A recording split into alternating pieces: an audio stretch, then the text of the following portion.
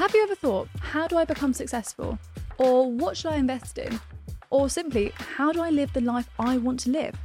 Well, luckily for you today, all of that's going to be answered.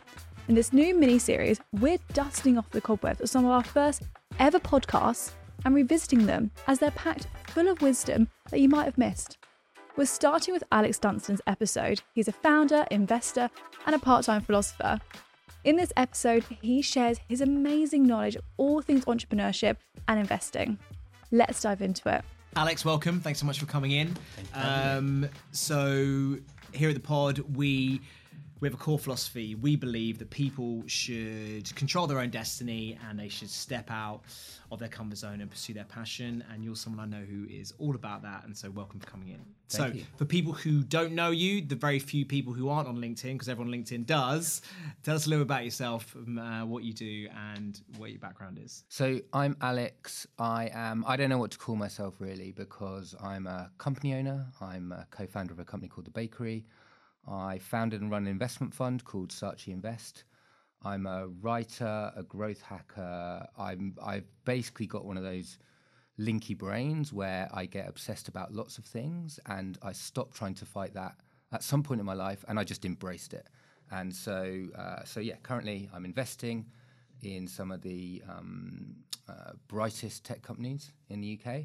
And also with The Bakery, we do corporate innovation programs. So we work with all the biggest clients, the HSBCs, the Deloittes of the world, and we start companies for them and partner with them as well.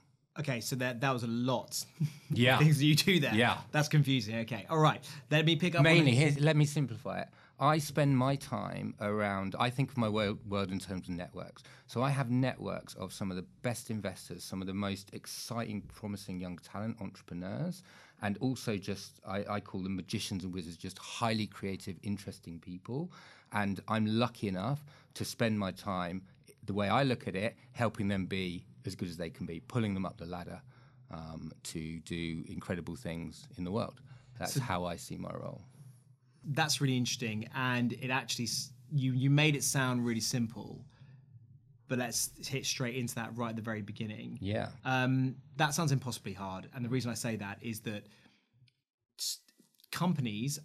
startup companies are notorious for failing. Yeah. Okay, and so your skill set must be, how do I make this successful? So how do I figure out what's the secret sauce to this one being a winner? Yeah. Yeah.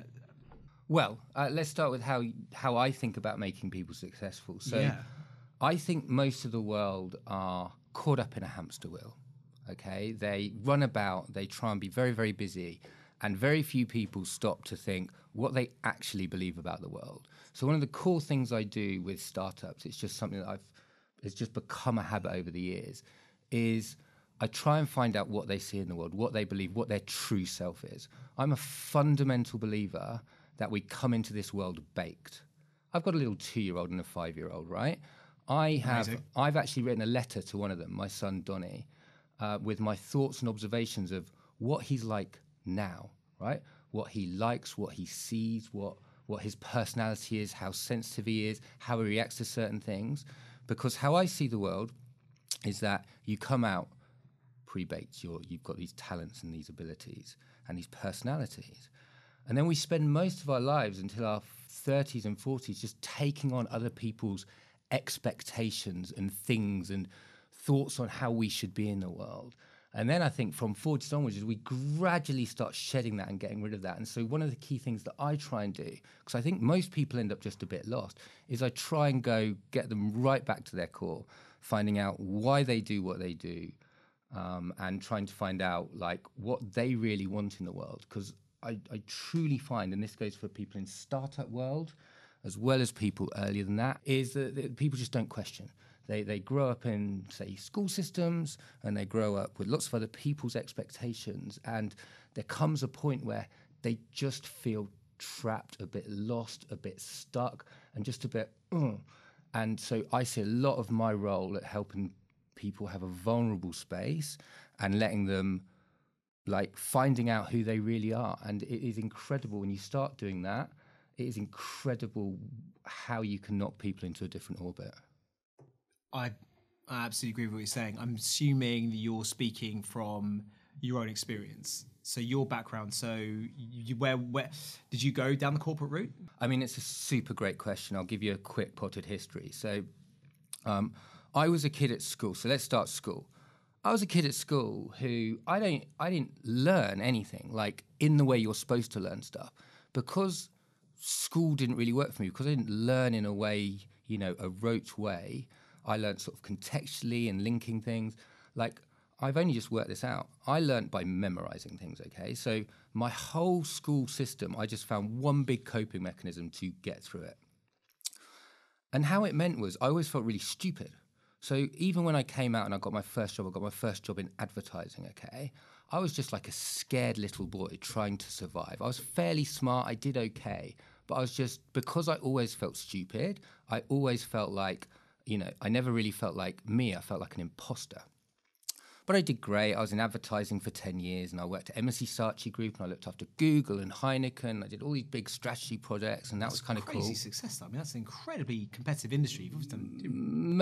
Maybe, who knows? Like, I don't know. I never questioned anything. I just sort of ran along and just kept doing things. I worked really freaking hard, right? Yeah. Because I was scared and I was just fearful, so I worked hard. But anyway, it got to about 30, and I was just miserable. I sat for about 2 years, and the people around me were great. The culture was great. Like, people would go, yeah, you're successful, fine, whatever. But I felt like I was in the wrong clothes. I was just, So anyway, I went to the CEO and I said, do you want me to do anything? And he said, well, we want to make an acquisition. And so I was like, I'd do that, because I was like wanting something interesting to do. And I went and bought a mobile company called Inside Mobile for MSC Saatchi Group.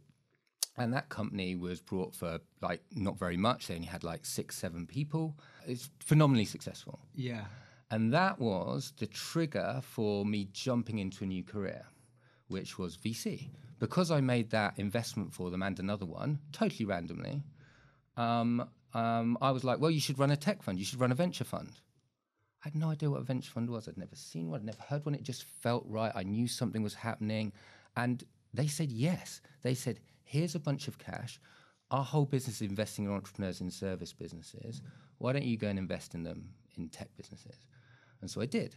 And so I did my first deal, which was Citymapper, a few weeks later. It's a pretty good first deal. Not bad first deal. And then we've done like 20 odd deals since. And, we co-invest with, Kindred and Atomico and all the major seed funds. So I feel very blessed because that opened up a whole new world to me, right? So if you imagine my horizons were really small and I just saw advertising. I thought, oh my God, there's no world outside advertising. I couldn't get a job at this place called AKQA and I wanted to kill myself because I was like, what will I do if I can't get another job in advertising? And then suddenly, explosion, 2012, 2013, Old Street Roundabout, there was just like this insane talent and my eyes just went, wow.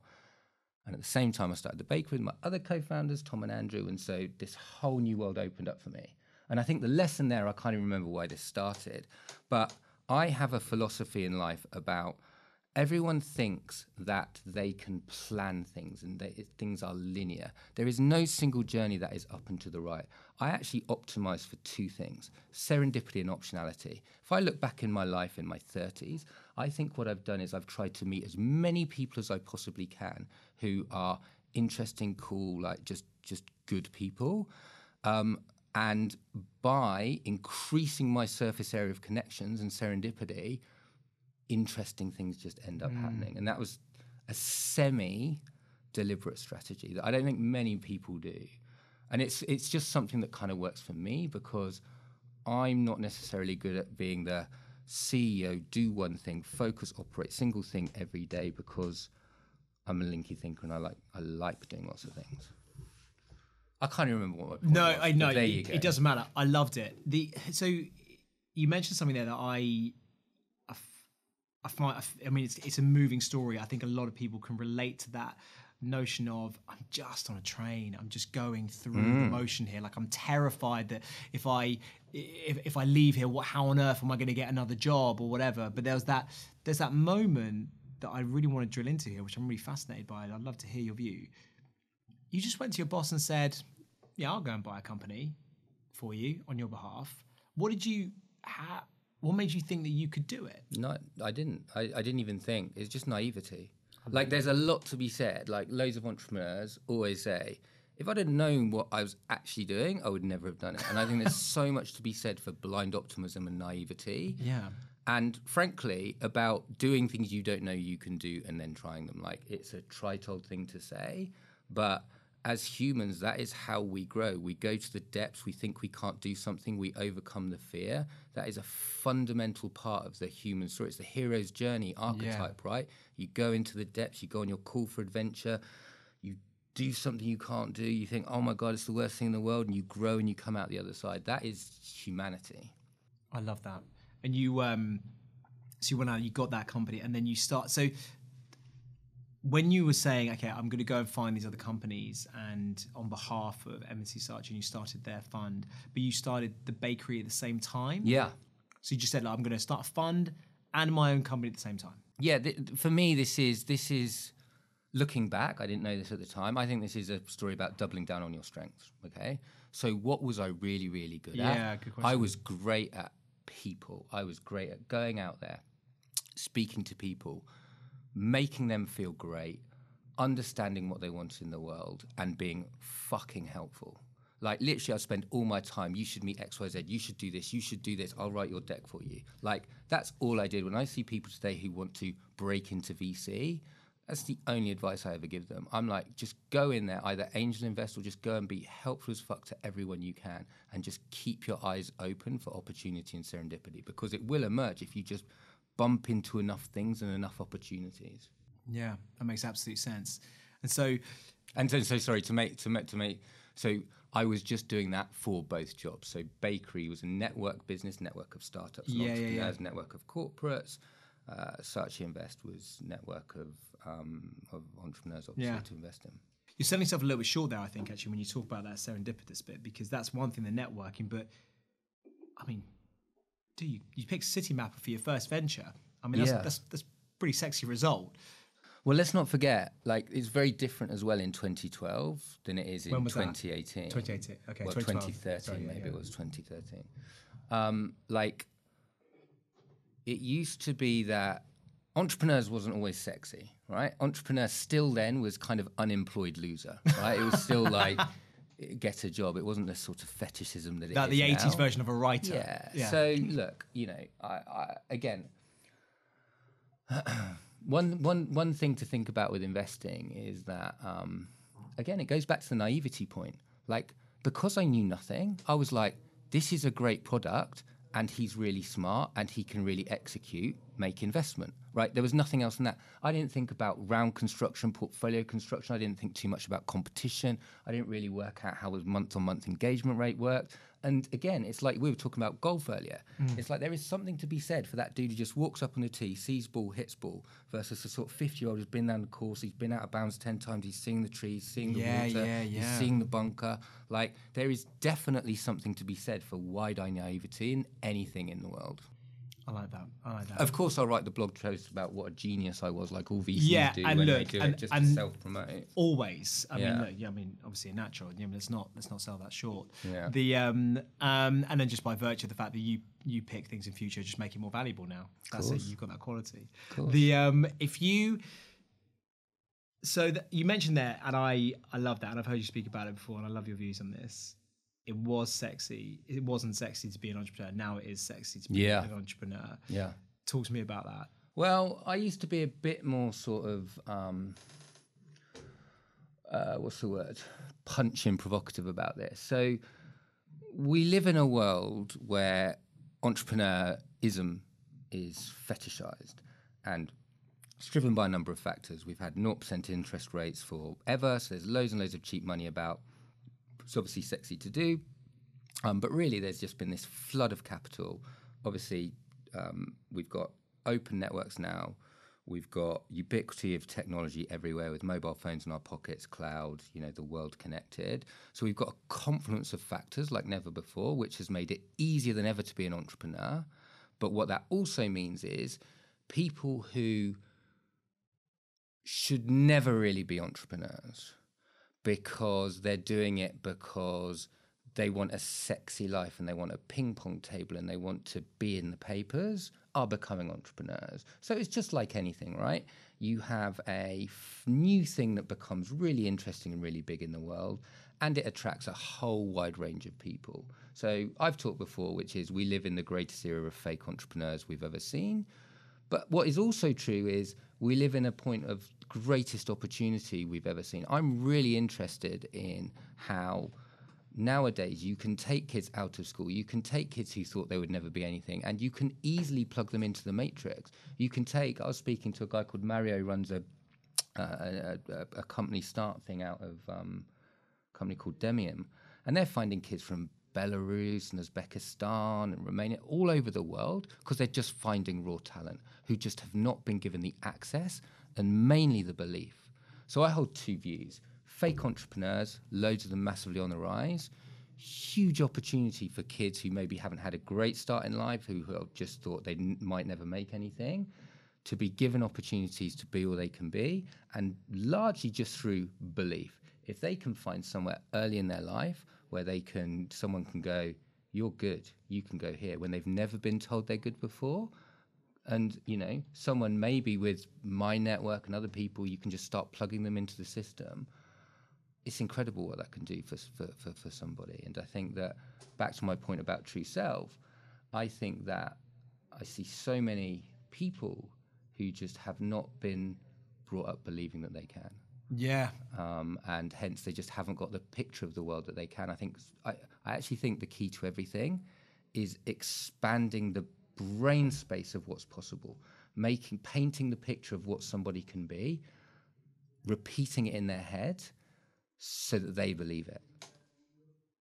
And I think one of the things that the Mark Zuckerberg thing, the Travis Kalanick thing has done is made people believe that, yeah, I can do it from being a kid. I think that role model thing in the world has had a huge effect too. Yeah, hugely. In the current climate, marketing is hard. But do you know what isn't hard? Making sure you never miss an episode of your favourite podcast. So tap the follow button on your podcast and you'll never miss out on the latest episodes of Unicorny or Marketing Difference. You can even go back and listen to our back catalogue of amazing episodes. If you do that, please leave us a review. It would mean so much. So on that, you mentioned really quickly, like you said, the wrong reason to start to be an entrepreneur is that you want a ping pong table. What is the right reason to be an entrepreneur? You can't not. So my thing on entrepreneurs, like, I don't even think of myself as an entrepreneur. Like, I've started a fund, I've started a company. I don't think I'm that noble warrior who like takes the pain every day because I absolutely have to see something happen. And really true entrepreneurship, it's an equation on risk, isn't it? How much risk are you willing to take? But there's certainly the entrepreneurs I love, and my truest definition of entrepreneurs is people who just can't not. They have problem, they see problem, and they cannot rest until it's done. And entrepreneurs are fundamentally artists. They're creative people. They have to see something change in the world, or they can't sleep. Like, it's a disease, but in the very best way. So yeah, like, it's a real trite thing to say, we love mission-driven entrepreneurs, right? Because every VC plus on their website trying to differentiate, even though all VC websites look the same. But that is true. And one of the reasons why being mission-driven is so critical to being an entrepreneur is it's fucking shit. And you need to be a cockroach. When it is at its hardest, are you going to be there, speak to your team and go, we have a really shit situation here. We're running out of money. We need to deliver this by then. And are you going to be that cockroach? Or at the first time of trouble, are you going to just fold and die? And I personally love the mission-driven people because for me, it does two things. One, enables them to hire the best people. Missionaries tend to attract other missionaries, and I would rather have missionaries working for my business than mercenaries. Okay, so they tend to attract the best talent. They tend to be the people that people want to be around. Second is that they just won't, they won't give up. And yeah, those are actually probably the two biggest reasons. The two big ones. Yeah. I love that. I think it's inspired. So we're in this period of entrepreneurs. You say things were different in 2012 than they are now. There's a real time for opportunity. It's a real great time where anyone, the kid in this room who's got an idea right now, can go out and be a success. It's the greatest time to be alive ever.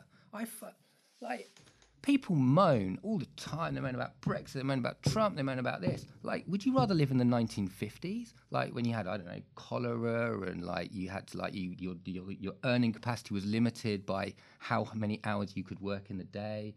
Like, it wasn't great to be alive at any previous time. We have everything now. It's the most incredible time. We have networks where you can be a kid. Harry Stebbings was a kid, right, who was 18 years old, and he did a podcast. He phoned up 100 people. Guy Kawasaki said, I'll do a podcast, and he started his journey to 20-minute VC, where he now has millions of listeners, 100,000 very affluent listeners around the world. He's now run his own fund. He's about, 23 years old. Like, for me, someone like him just shows what you can do in the world with hunger, curiosity, ambition, determination, and he had nothing. Like, you genuinely can do things from nothing now that would have been so difficult before, because you've got LinkedIn, you've got Twitter, you've just got access to so many free, amazing online tools to build a tech company. Like, computing is basically free. You can start a company with a laptop and an AWS server. In 1980, you'd have had to have this huge freaking server stack and raise millions of pounds just to build the technology. Like, it's utterly incredible. Does that make the competition bigger, though? Yeah, it's harder. So it depends. It depends. Depends what life you want. So one of my big things here is that it is hard, right? So starting your own business is really, really hard. And if you choose to go down a VC path and want to build your own tech company, especially if you're in London, you have to compete with the best talent, some of the best entrepreneurs trying to get money. What is a relatively small pool of money, even though there's more pools than ever, like 1%. I always say that 1% of companies are right for venture capital, rest of you don't bother. So one of the things that I say is choose the life you want. If you really want to hit 1 billion people, build a product, and you really want to build $1 billion business, like, fine, go all out, do that. But I see so many, the vast majority of people, most of the time I say, why do you want venture capital? It's changed.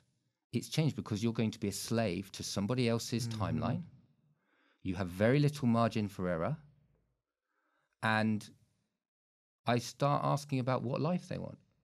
And most of them go, I go, how much money do you want to earn a year?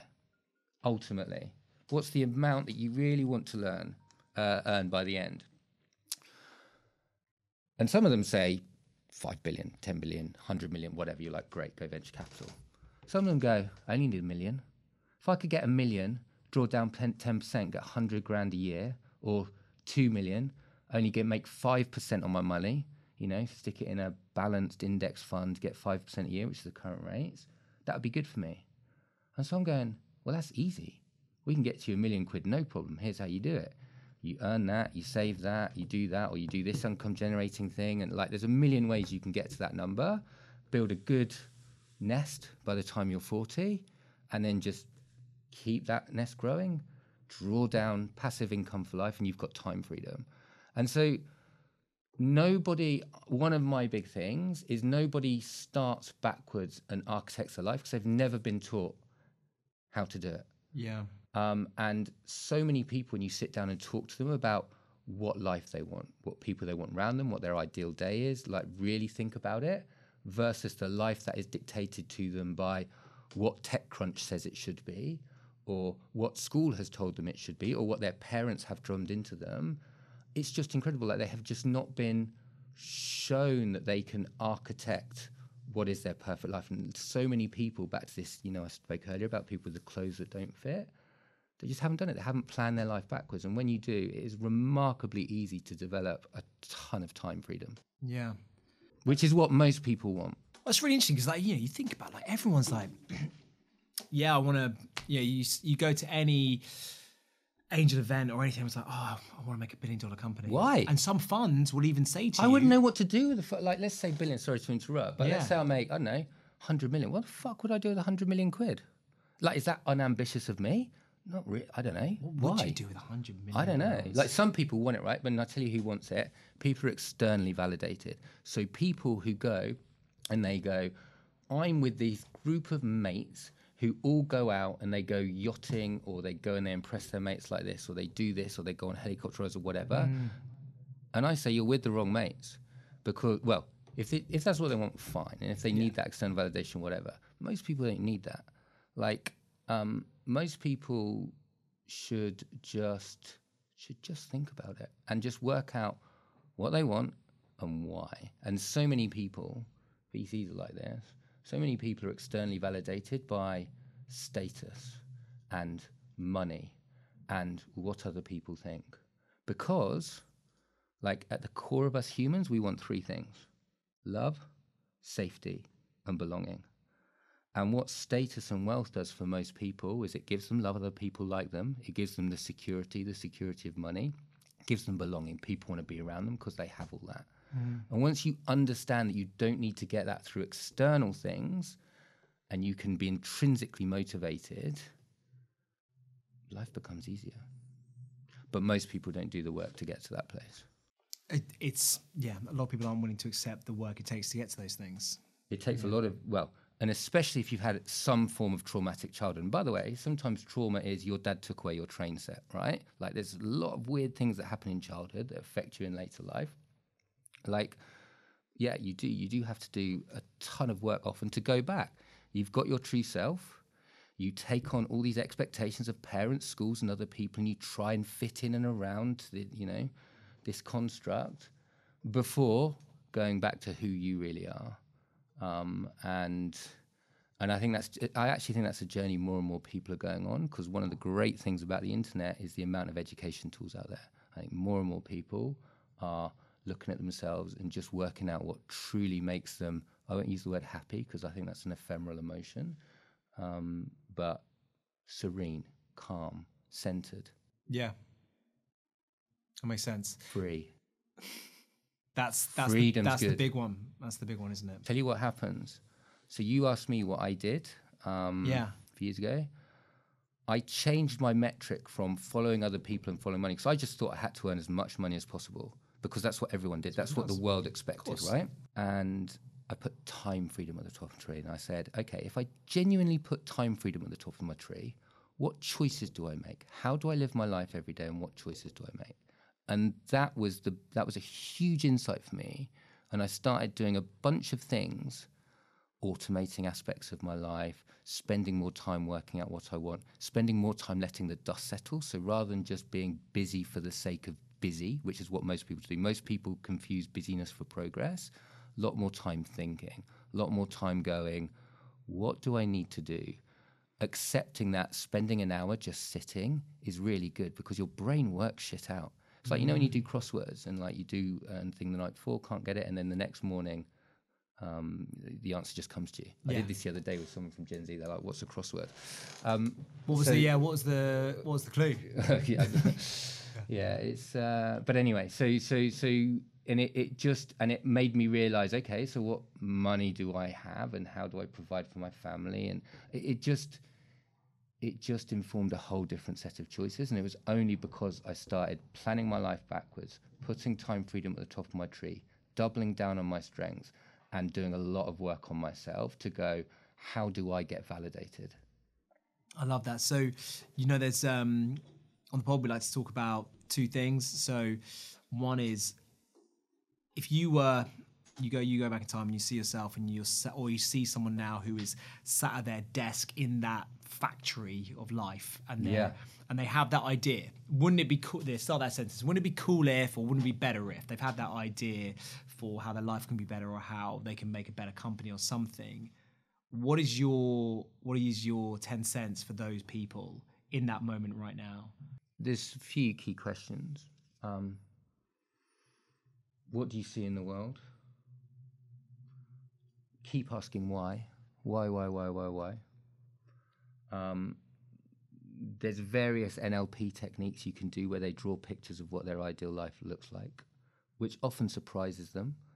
When you really find out what life they want to live, who they want to be around, what's important to them, often they haven't worked it out themselves.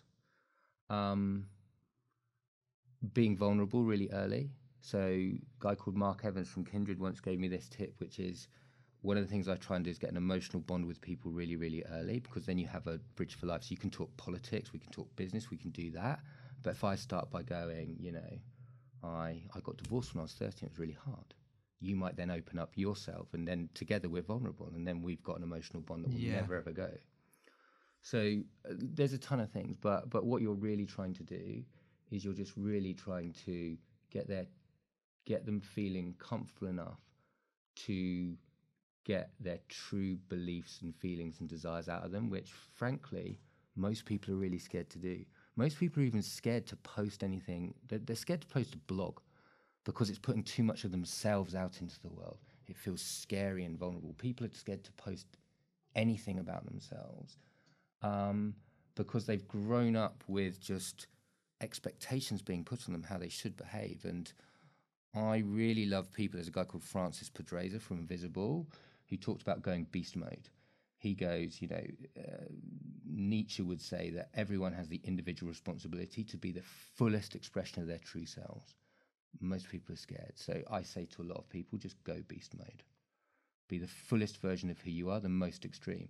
And when people do that and they start posting about who they really are, it's life-changing. I wrote a blog post a year ago because it was called something like, My Linky Brain, What the Fuck, Why Did Nobody Tell Me? And it was Medium. On Medium. I just wrote 20 things, just came out of how I think. And it was like a coming out post because I'd never told anybody about how it felt like who I was, how my brain worked. I can't tell you, it was like the hugest relief. I had no idea at the time. But it was the first time I went, this is me, rather than hid behind some persona. That's what it was, hiding behind a persona, hiding behind a mask, hiding behind something I thought people needed to be. And it was, since then, it's been so freeing. And so I try and get people to go, just put your rawest self onto a page, and you'd be amazed how freeing it is for you.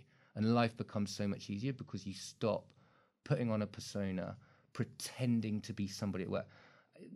I work a lot with corporates, and it's amazing. It's like this weird dance that goes on in meetings.